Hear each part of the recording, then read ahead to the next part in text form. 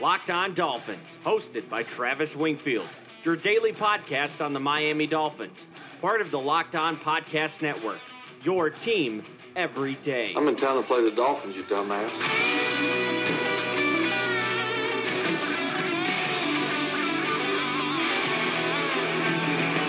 What is up, Dolph fans, and welcome into the Monday, January the 13th edition of the Locked On Dolphins podcast. I am your host, Travis Wingfield, and as always, I am here to bring you your daily dose of Miami Dolphins football. And on today's show, we have a long 3,000-word article on LockedOnDolphins.com to cover. We're previewing the 2020 offseason along the offensive line. We'll assess the current assets, take a look at the free agent market, and draft prospects at both tackle and inside on the interior. Plus, making the playoffs in 2008 and 2016 were hindrances for the organization. I'll explain why, and we'll go over divisional round weekend, including a nice little victory lap for your boy. All of that and more. But first, before any of it, I kindly invite each and every one of you to subscribe to the podcast on Apple Podcast. We have been in the top 200 since the season ended every single day. Keep that going. Leave us a rating. Leave us a review. Give me a follow on Twitter. It's at Wingfield NFL. Voted the number one follow on Dolphins Twitter by Dolphins Twitter. Check out the show at Locked On Fins. We'll follow you back.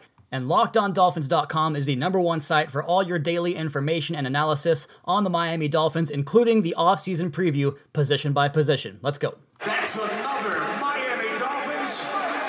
And we start right away in the article up on LockedOnDolphins.com, taking a look at the offensive line. We have done quarterbacks, running backs, receivers, and tight ends already. We'll get to the defensive side later this week on the podcast. And going into the 2019 season, the offensive line was always going to be an issue, even with Pro Bowl left tackle Laremy Tunsil in tow. The Dolphins, of course, traded the tackle for quarterback prices, 2 first-round picks and a second-round pick next season. And Brian Flores spoke every single day at training camp about the importance of the offensive line playing as a singular unit and having a star single player having basically a marginal impact on the rest of the line. If the rest of the line is not good enough, we've seen the Patriots take that approach year after year after year. They allow offensive linemen to leave that program all the time, especially on the outside. Guys like Nate Solder, for instance, they go on to greener pastures in terms of their pocketbook, and the Patriots pick right back up where they left off the year before because they are mostly solid across the line at all 5 positions, if unspectacular at any of the 5 spots, although we'll talk about a very good left guard in this article coming up here soon. The Dolphins had Jesse Davis go wire to wire for the second straight season. Last year, right guard, this year, right tackle, and this will be an important year for Davis as he's owed basically $3.5 million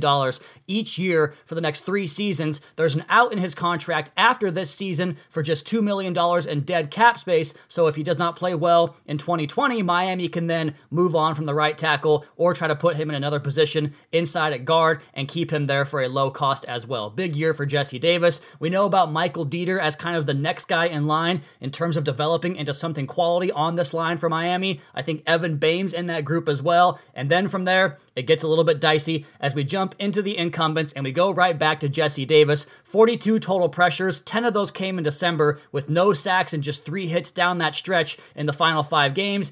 He played 975% of the offensive snaps for the Dolphins this year, and his struggles come against speed rushers, although he did improve in that regard down the stretch of the season with good games against the Eagles and Bengals, who do have some good speed rushers off that side.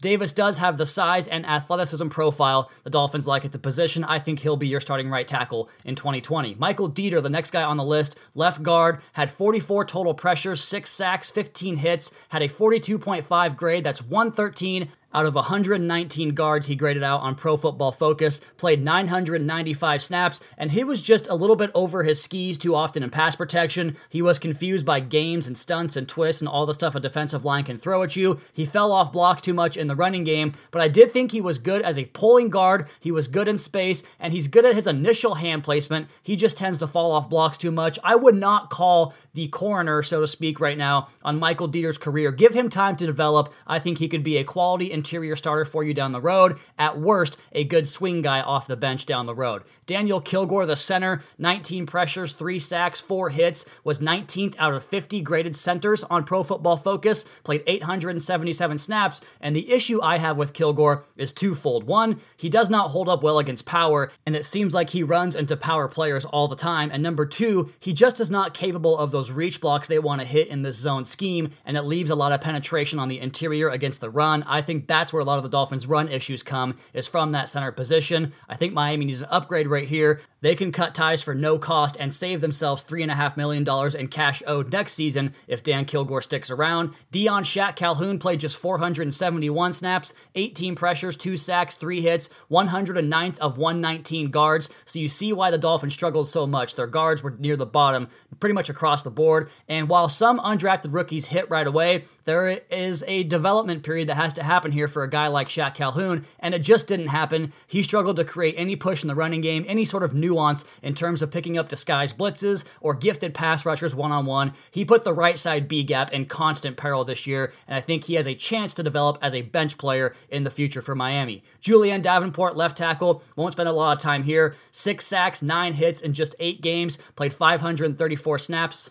Left several games injured, and was just a total liability off that left side all year long. Keaton Sutherland allowed 5 pressures in just 93 snaps this year. He was the 106th graded guard out of 119, and he came in for the one game that Dieter did not start against the Jets and gave you some 6th offensive linemen in heavy packages in terms of coming onto the field for those plays. He'll be back in camp, but he's got an uphill climb for me to make this roster. Danny Isidora, remember him? He was back healthy for the first 3 games of the year, got hurt, played 127 snaps, allowed 5 total pressures.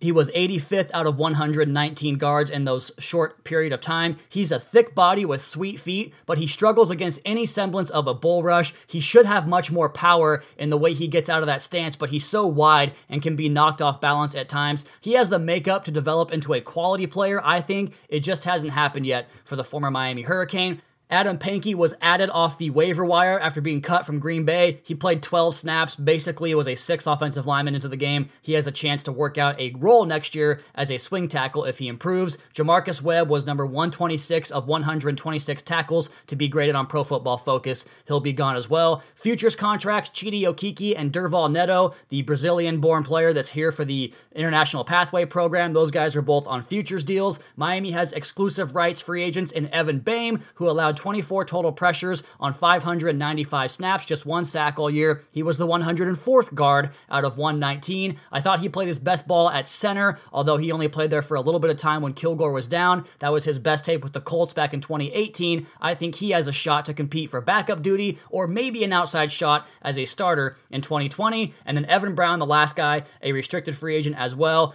He played 38 snaps as a waiver claim from the Giants mid-season. So the Dolphins have plenty of things they're going to have to address on this portion of the team this year, this offseason. Plenty of guys who played a little bit, but really are unknown names. So we have a lot to unpack on the offensive line, including the free agent market, both at tackle and the interior offensive line, as well as the draft prospects, and we'll predict who the starting line and backup players are in 2020. All of that coming here next on the podcast, but first, a word from Echelon. Go to echelonfit.com to discover their X1 connected fitness bikes that offer a high-quality, at-home cycling experience at less than half the price of a Peloton. You don't have to join a gym or pay a bunch of money on overpriced fitness equipment to get fit in 2020. The best way to get in the best shape of your life is with Echelon. Echelon makes beautifully engineered products for everyone. Busy moms and dads, going to be me here soon, first responders and elite athletes like I know all of you guys out there are. Whatever your activity level, Echelon has the program for you, and with daily live on-demand studio classes right in your home, you'll never have to step foot in a gym. You'll love Echelon, but if you aren't 100% satisfied, we'll give you your money back. Join the hundreds of thousands of men and women who are getting fit with Echelon. Hey, don't pay a ton for Peloton. Buy an Echelon bike today for under $1,000. Just go to echelonfit.com/LockedOnNFL and learn about their limited time free Apple iPad and the complete details for this exclusive offer. Echelon, it's your time. That's ECHELON fit.com/LockedOnNFL, echelonfit.com/LockedOnNFL.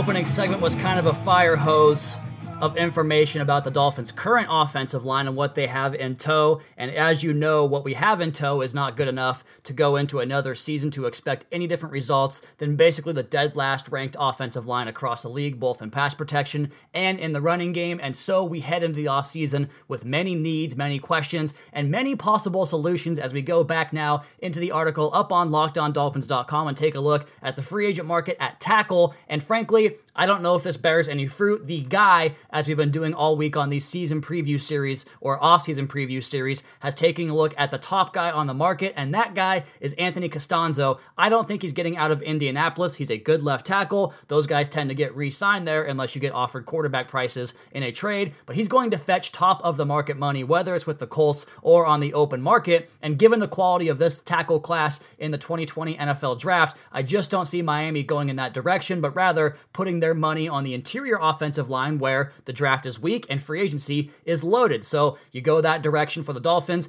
Castonzo does have the size, length, athletic combination you desire for a premier left tackle, and he played at Boston College, which is Brian Flores' alma mater, but I don't think he comes to Miami in free agency. The more reasonable route is Seattle's George Fant. He is a mountain of a man. He played hoops in college. His first snap with the Seahawks was his first organized football game since the 8th grade. He's 27 years old, so it's entirely feasible that his best football is ahead of him. He'll start at left tackle today for the Seahawks in place of Dwayne Brown. He's been a swing tackle his entire career, though, and he comes off the bench as that 6th offensive lineman, so he gives you value that way. He's the mid-range free agent buy that I think makes a lot of interest here for the Dolphins, and of course the athletic profile is big-time fit here in Miami. Is a big-time fit. The sleeper, LaAdrian Waddle from the Buffalo Bills, missed the entire year, played in the past with the Patriots. He's a career backup, although he has amassed 2,200 snaps since his 2013 debut. He's a low penalty guy, was flagged just 3 times during his 2 years with the Patriots. But this is a guy that's going to cost minimal money, otherwise you say no thanks, because he's pretty much strictly a right tackle. Putting him as your swing tackle could be a cause for concern, but that's why he's the sleeper on this list. Other notable tackle free agents, Jack Conklin from the Titans. I think he's going to get way overpaid, no thank you. Andrew Whitworth is 77 years old. Kelvin Beachum, no thank you. Brian Bulaga hurt every year. Greg Robinson, total bust. Marcus Gilbert, DeMar Dotson, 34 years old. Good player, but pretty old. Darrell Williams of the Panthers and Jermaine Ifedi of the Seahawks. Again, this tackle class is not good. Now the draft, very, very good. If Tristan Wirfs from Iowa comes out, he is the dude. He's that dude. He would be the best draft-eligible tackle, I think, and if you're going to get him, you're going to have to use the 5th pick on him, so that's why I do not think he winds up in Miami, but he combines an unbelievably thick trunk and legs and quads and muscles with elite movement skills to wash out or condense the edge in the running game, and he mirrors and redirects on an island in pass protection. It's a lot of fun to watch. Played both tackle positions, almost exclusively a right tackle this year, but the experience shows up in his quickness of his kick slide and how much ground he covers with that first step. He's an elite prospect, a 5-star blue chipper. The reasonable route, and a player that I think winds up being a very good left tackle in the NFL, is Mekhi Becton out of Louisville. And you watch the offensive line tape, and maybe it's not that much fun for a casual fan, but Becton makes it fun because he's going to get out in space and he's going to wipe out some poor, unassuming defensive back every single game. 6'7", 370 pounds, and he glides laterally like an elite pass rusher. Plenty of reach, powerful punch, has some of the most comical tape you've seen. Check him out on YouTube. It's hilarious. And Tua Tagovailoa, to me, is the favorite player of the entire draft to wind up in Miami. Like, the odds-on favorite are for Tua to be a Dolphin. Becton, to me, is second on that list. He fits everything Miami wants at a tackle. The sleeper, Lucas Nyong from TCU, he suffered a hip injury back in October. I got to go edit the article, and he will miss some time probably into camp. Maybe he's ready, but if he's not, that's why you get him for a steal on day 2, if not early on day 3. But he has the size, length, athletic profile again. The Dolphins covet. 6'7", long wingspan, sneaky athletic.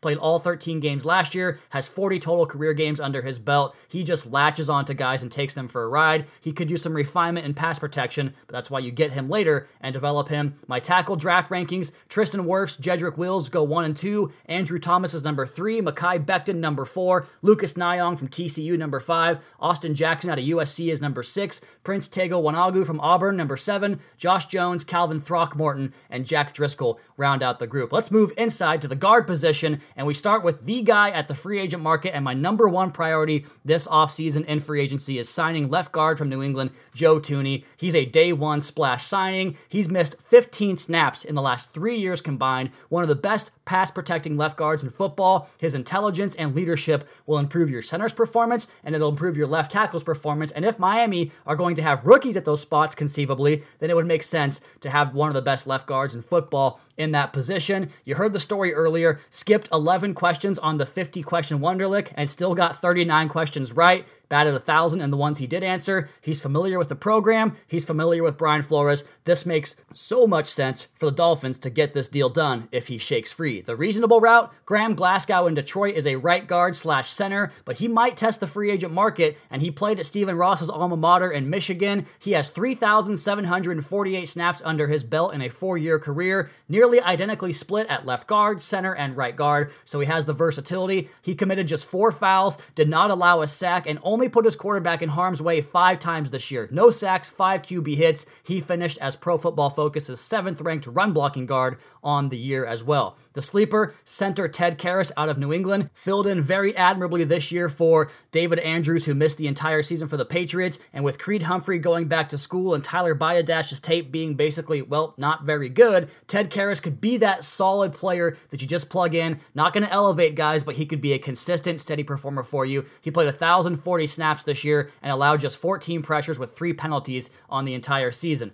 Other notable interior options, Brandon Scherff from Washington, although he's hurt every single year, so I hesitate to give him big money. Andrus Peat from the Saints makes a lot of sense. I would keep an eye on him. Mike Upati's 34 for the Seahawks, but we'll see if he gets free. He's a great run-blocking left guard. Eric Flowers from Washington, he's bad. Quentin Spain from the Bills. Brett Jones from the Vikings as a center, and then Stefan Wisniewski and John Halapayo from the Chiefs and Giants, respectively. And as we change gears to the draft, I think there is just one guy at the center position that really makes sense for a day one plug-and-play first-round prospect that you pick at center. And like Garrett Bradbury last year blew away the Senior Bowl for his football acumen and incredible work in space, Nick Harris might be even better operating in the open field and with his football IQ. 3-year starter, has guard and center experience, including 3 straight Apple Cup displays of dominance over my Washington State Cougs, #GoCougs. He's squatty, just a smidge over 300 pounds, but he can unlock his hips and use functional strength and flexibility to hit and hold those reach blocks and anchor against powerful pass rushers. Remember the things I talked about with Dan Kilgore where he struggles? Harris is better in both those areas. He's not going to be a man gap scheme. He's a zone player through and through. The reasonable route back to guard is Oregon's Shane Lemieux, who had the most impressive series I've seen from an offensive lineman this year against Arizona State. The video thread is up in the article. He is so adept at combination blocks and climbing to the second level. Never missed a game all 4 years at Oregon. He's seen every single blitz and game package the defensive line can throw at him, a product of his 51 straight starts there at Oregon. Not the most fluid athlete and probably won't do a bunch of pulling, but he's smart and he's a good pass protector and he can get push in the running game. The sleeper here, back to center, Michigan's Cesar Ruiz. Got a good look at him over the weekend. He's quickly rising up the draft boards, and he got to Michigan as the top-rated center recruit in the entire country. His best trait is the ability to reset and anchor after the initial move of the rusher, and he pairs his functional strength with plus athleticism. He might go in the top end of the second round this year. He's trending in that direction. My 2020 interior offensive line draft rankings, Nick Harris from Washington, John Simpson out of Clemson, a guard, Cesar Ruiz from Michigan, the center, Darrell Williams, Mississippi State's guard, and Jake Hansen, Oregon center. And I think besides the quarterback position, this area this offseason for Miami is the most critical because they have so many holes and they're probably going to use so many resources to try to fit these holes and get them corrected. The tackle market in free agency is lacking, but it is rich in the draft, and the converse is true of that on the interior. Not a lot of guards and centers in the draft, but free agency is loaded. So Miami is in a position where basically they could go out and draft Tua and get 4 offensive linemen to start in front of him and give them a year to build that cohesion and that continuity up front, and then you drop Tua in behind one of the league's better offensive lines next year. That's the plan, but the Dolphins could and should fix the offensive line this winter and spring, and my projection is this. Left tackle, Mekhi Becton. Left guard, Joe Thuney from New England. They're going to go with Michael Dieter at center in this exercise as he develops. Shane Lemieux from Oregon, another rookie, goes in at right guard. Jesse Davis is your right tackle. So Becton and Thuney and Lemieux, your new additions. Dieter kicks into center. And then we're going to have George Fant as the swing tackle and sixth offensive lineman. Also can compete with Jesse Davis and Mekhi Becton for that matter. Evan Boehm, your swing interior guy. And Shaq Calhoun, your eighth offensive lineman off the bench. Go check out the article, LockedOnDolphins.com. As I told you guys, that was a fire hose of information, 2 full segments talking about the offensive line, but I think the options out there should have you excited, and if you're not excited yet, then you gotta check out Blue Chew. BlueChew.com, that's blue like the color blue, gives you the extra confidence in bed and brings you the first chewable with the same FDA-approved active ingredients as Viagra and Cialis, so you know they work. You can take them anytime, free agency, the draft, day 2 of the draft, undrafted free agency. However you get your kicks, Blue Chew can help you as well because even on a full stomach and because they're chewable, they work up to twice as fast as a pill so you can be ready whenever the opportunity arises. Blue Chew is prescribed online and ships straight to your door in a discreet package, so no in-person doctor's visit, no waiting in the pharmacy, and best of all, no more awkwardness. They're made in the USA, and since Blue Chew prepares and ships direct, it's cheaper than a pharmacy. Right now, we have a special deal for our listeners. Visit BlueChew.com and get your first shipment free when using our special promo code MLB. Just pay $5 shipping. Again, that's BLUE Chew.com, promo code MLB to try it for free today. Blue Chew is the better, cheaper, faster choice, and we thank them for sponsoring the Locked On Dolphins podcast.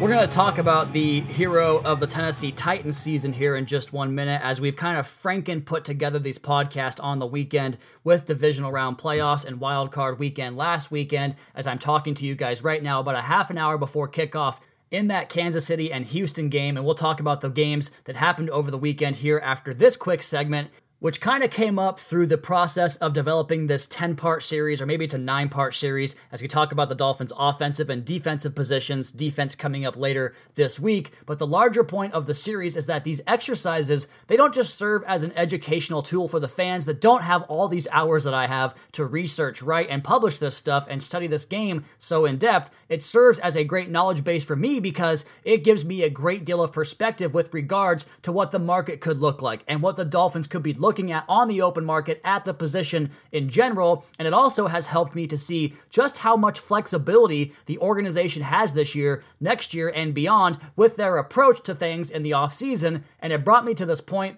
I've seen the point argued that Flores' first year should be taken with a grain of salt because of what we've seen from previous coaches in their first years in Miami, and just real quick, and we'll talk about all the horrible Tannehill takes we're getting on Twitter this weekend. Let's remember the importance of perspective. I can understand the pause over Adam Gase winning a bunch of games in 2016 because of missed field goals by the opposition, fluke pick sixes, a coach playing scared in overtime and punting on 4th down, or big kick returns late in the game. Whatever it was, you can point to several examples in 2016 as fluke victories, and you can do the same in 2008. Both teams had soft schedules. One of those teams had a bit of a gimmick offense in the Wildcat in 2008, and with that team, remember that Seattle game when Ricky Williams had a fumble late that could have put the Seahawks in position to win that game? The Dolphins were 5-4, the Seahawks were 1-8 at that time, or the 4th down conversion to Devon Best to save a potential loss to a Raiders team that would go 4-12 that year, or the heroics against bad Chiefs and Niners teams late in that season. The point is that those teams were propped up on fluky wins. They were 6, 7, maybe 8-win teams hidden in a mirage of a 10 or 11 win outfit, and the lack of perspective after those seasons concluded changed the approach of the ensuing offseason, and that's why I say it was a bad thing to achieve playoffs in year one under those two coaches who really needed a lot more of a foundational period to build up the team, opposed to going for the splash signings to try to go from a playoff team to a championship contender. You can't just skip those steps even if your results are better, because remember, Good results do not excuse poor process, and that's what I love about the current position of this Dolphins football team, the flexibility, as Chris Grier said, quote, to do whatever we want, end quote. They don't have to force the issue. They don't have to make the desperation plays. They're in such a secure position, and one that's so unique in this league of win now, do things right now. Flores' team only won 5 games, and we've been over the challenges of this roster and how impressive it was that he won those 5 games, but each of those 5 victories were decisive in nature. You can't point to any one of those games and say Miami were lucky to win. They were the better team in all 5 games. In fact, the next step for this young roster is probably learning how to close out games that I think you didn't have your A game with in that contest, like Washington, the first Buffalo game, the second Jets game, maybe even the Pittsburgh game on Monday night. Hell, with Gay's or Sperano's luck, this team could have won 9 games. But instead, they believed they were better than they were those 2 years, and they went out and signed Band-Aids like Jabril Wilson, Joe Berger, Jake Grove. They drafted Pat White in the 2nd round to help add an element to their gimmick package opposed to taking a potential pillar player in that 2nd round. Connor Barwin and Max Unger both went just a few picks later for a team that desperately needed outside rush and some help at center. In 2017, exact same deal. Re-sign Andre Branch to $9 million per year. Wow! And they did that because the defensive end free agent market was completely barren. Then they doubled down by going with Charles Harris, which was not a bad draft pick. That's where he was projected to go by everybody. But in hindsight, I mean, come on. They brought in Lawrence Timmons after Pittsburgh cut him. Why? More Band-Aids with Ted Larson, Nate Allen, Anthony Fasano, TJ McDonald.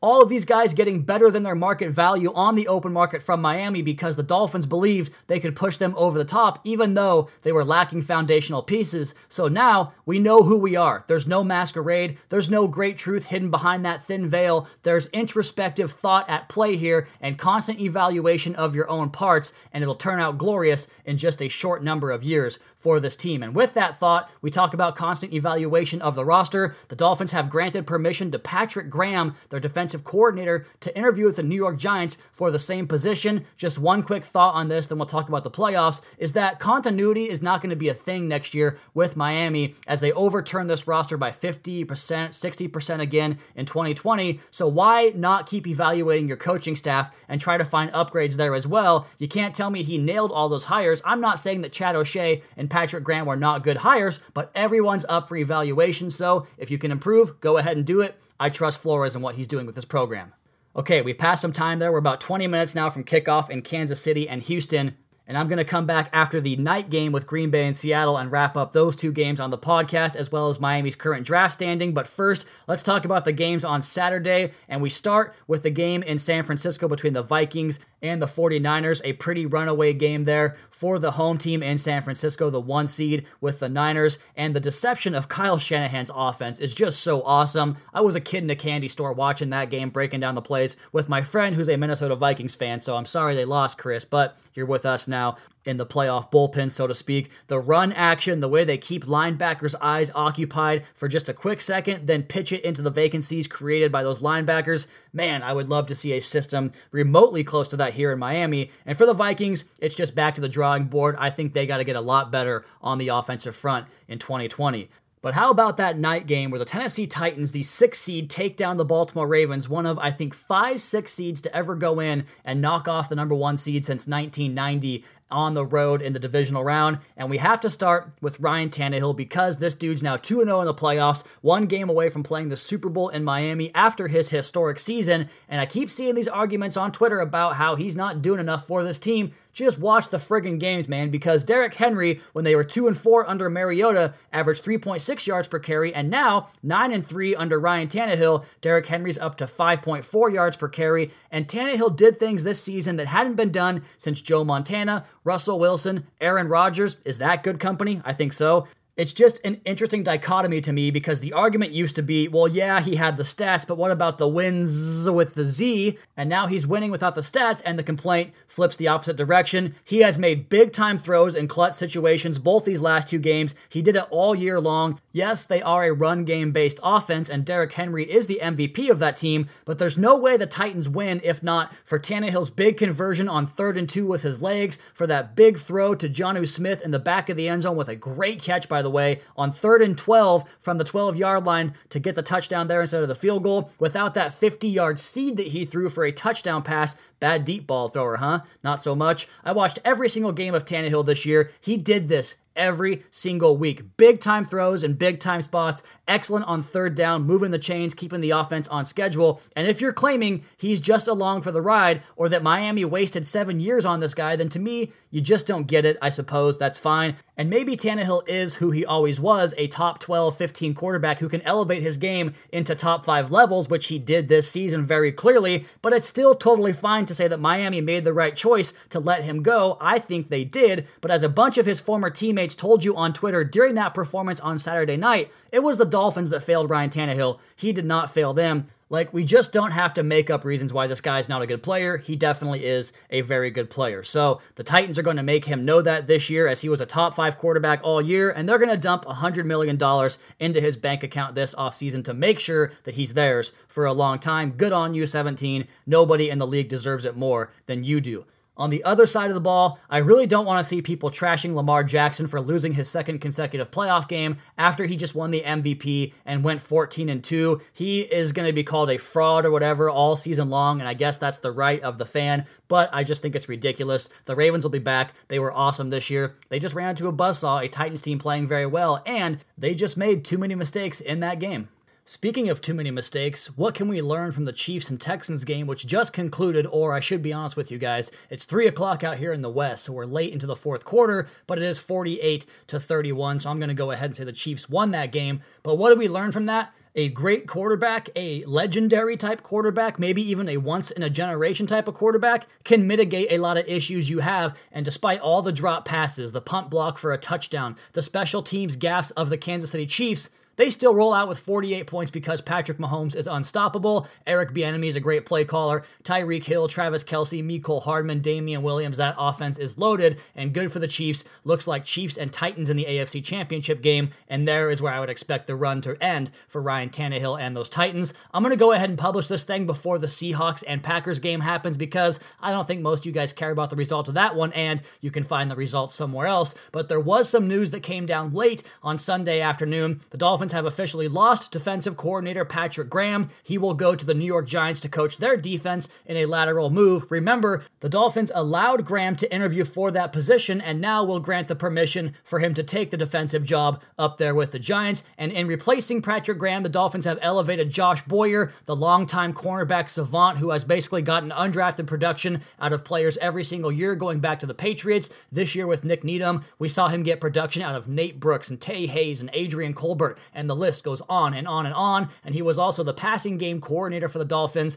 And I know they weren't great in the secondary, but they were better than some teams, and they weren't all-time tragically bad every single week, which, if you look at their talent and what those players should have been, that's probably what should have been on the field every Sunday. But because of Josh Boyer's expertise, they were passable in the secondary, so to speak. And so he is your new defensive coordinator. And perhaps we saw some of the writing on the wall when the Dolphins did hire a new defensive backs coach, the high school coach from Ohio, whose name escapes me right now, to go ahead and allow Patrick Graham to maybe seek out a job somewhere else, or maybe they were going to fire Patrick Graham and the plan was always to promote Josh Boyer. I know he's one of the most valued coaches in that building. They never wanted to let him or Jerry Shaplinsky leave that building, and they made the moves they felt necessary to retain both those guys. One, in firing Chad O'Shea and giving Chan Gailey the job while he grooms Jerry Shaplinsky to possibly be the future offensive coordinator here in Miami. The Dolphins, as they want to develop players on the roster every single year and overturn the roster until they get the best 53, they want to do the same thing with their coaching staff, and they believe developing both Shaplinsky and Josh Boyer is the way to go. So full evaluation, no one in the building is safe unless you do a great job, and that's what we see here. The Dolphins believe Shaplinsky and Boyer can both do a great job for them in the future, and maybe didn't feel the same way about Chad O'Shea and Patrick Graham.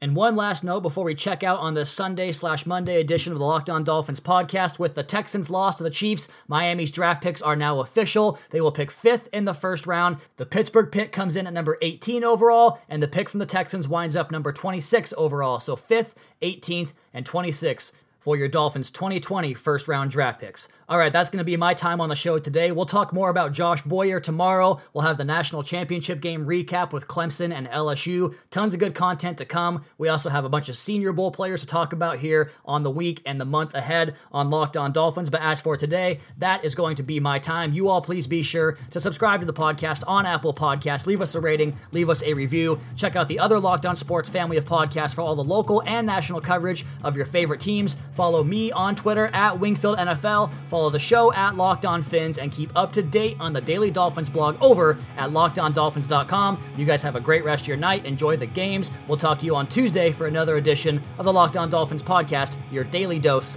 for Miami Dolphins football.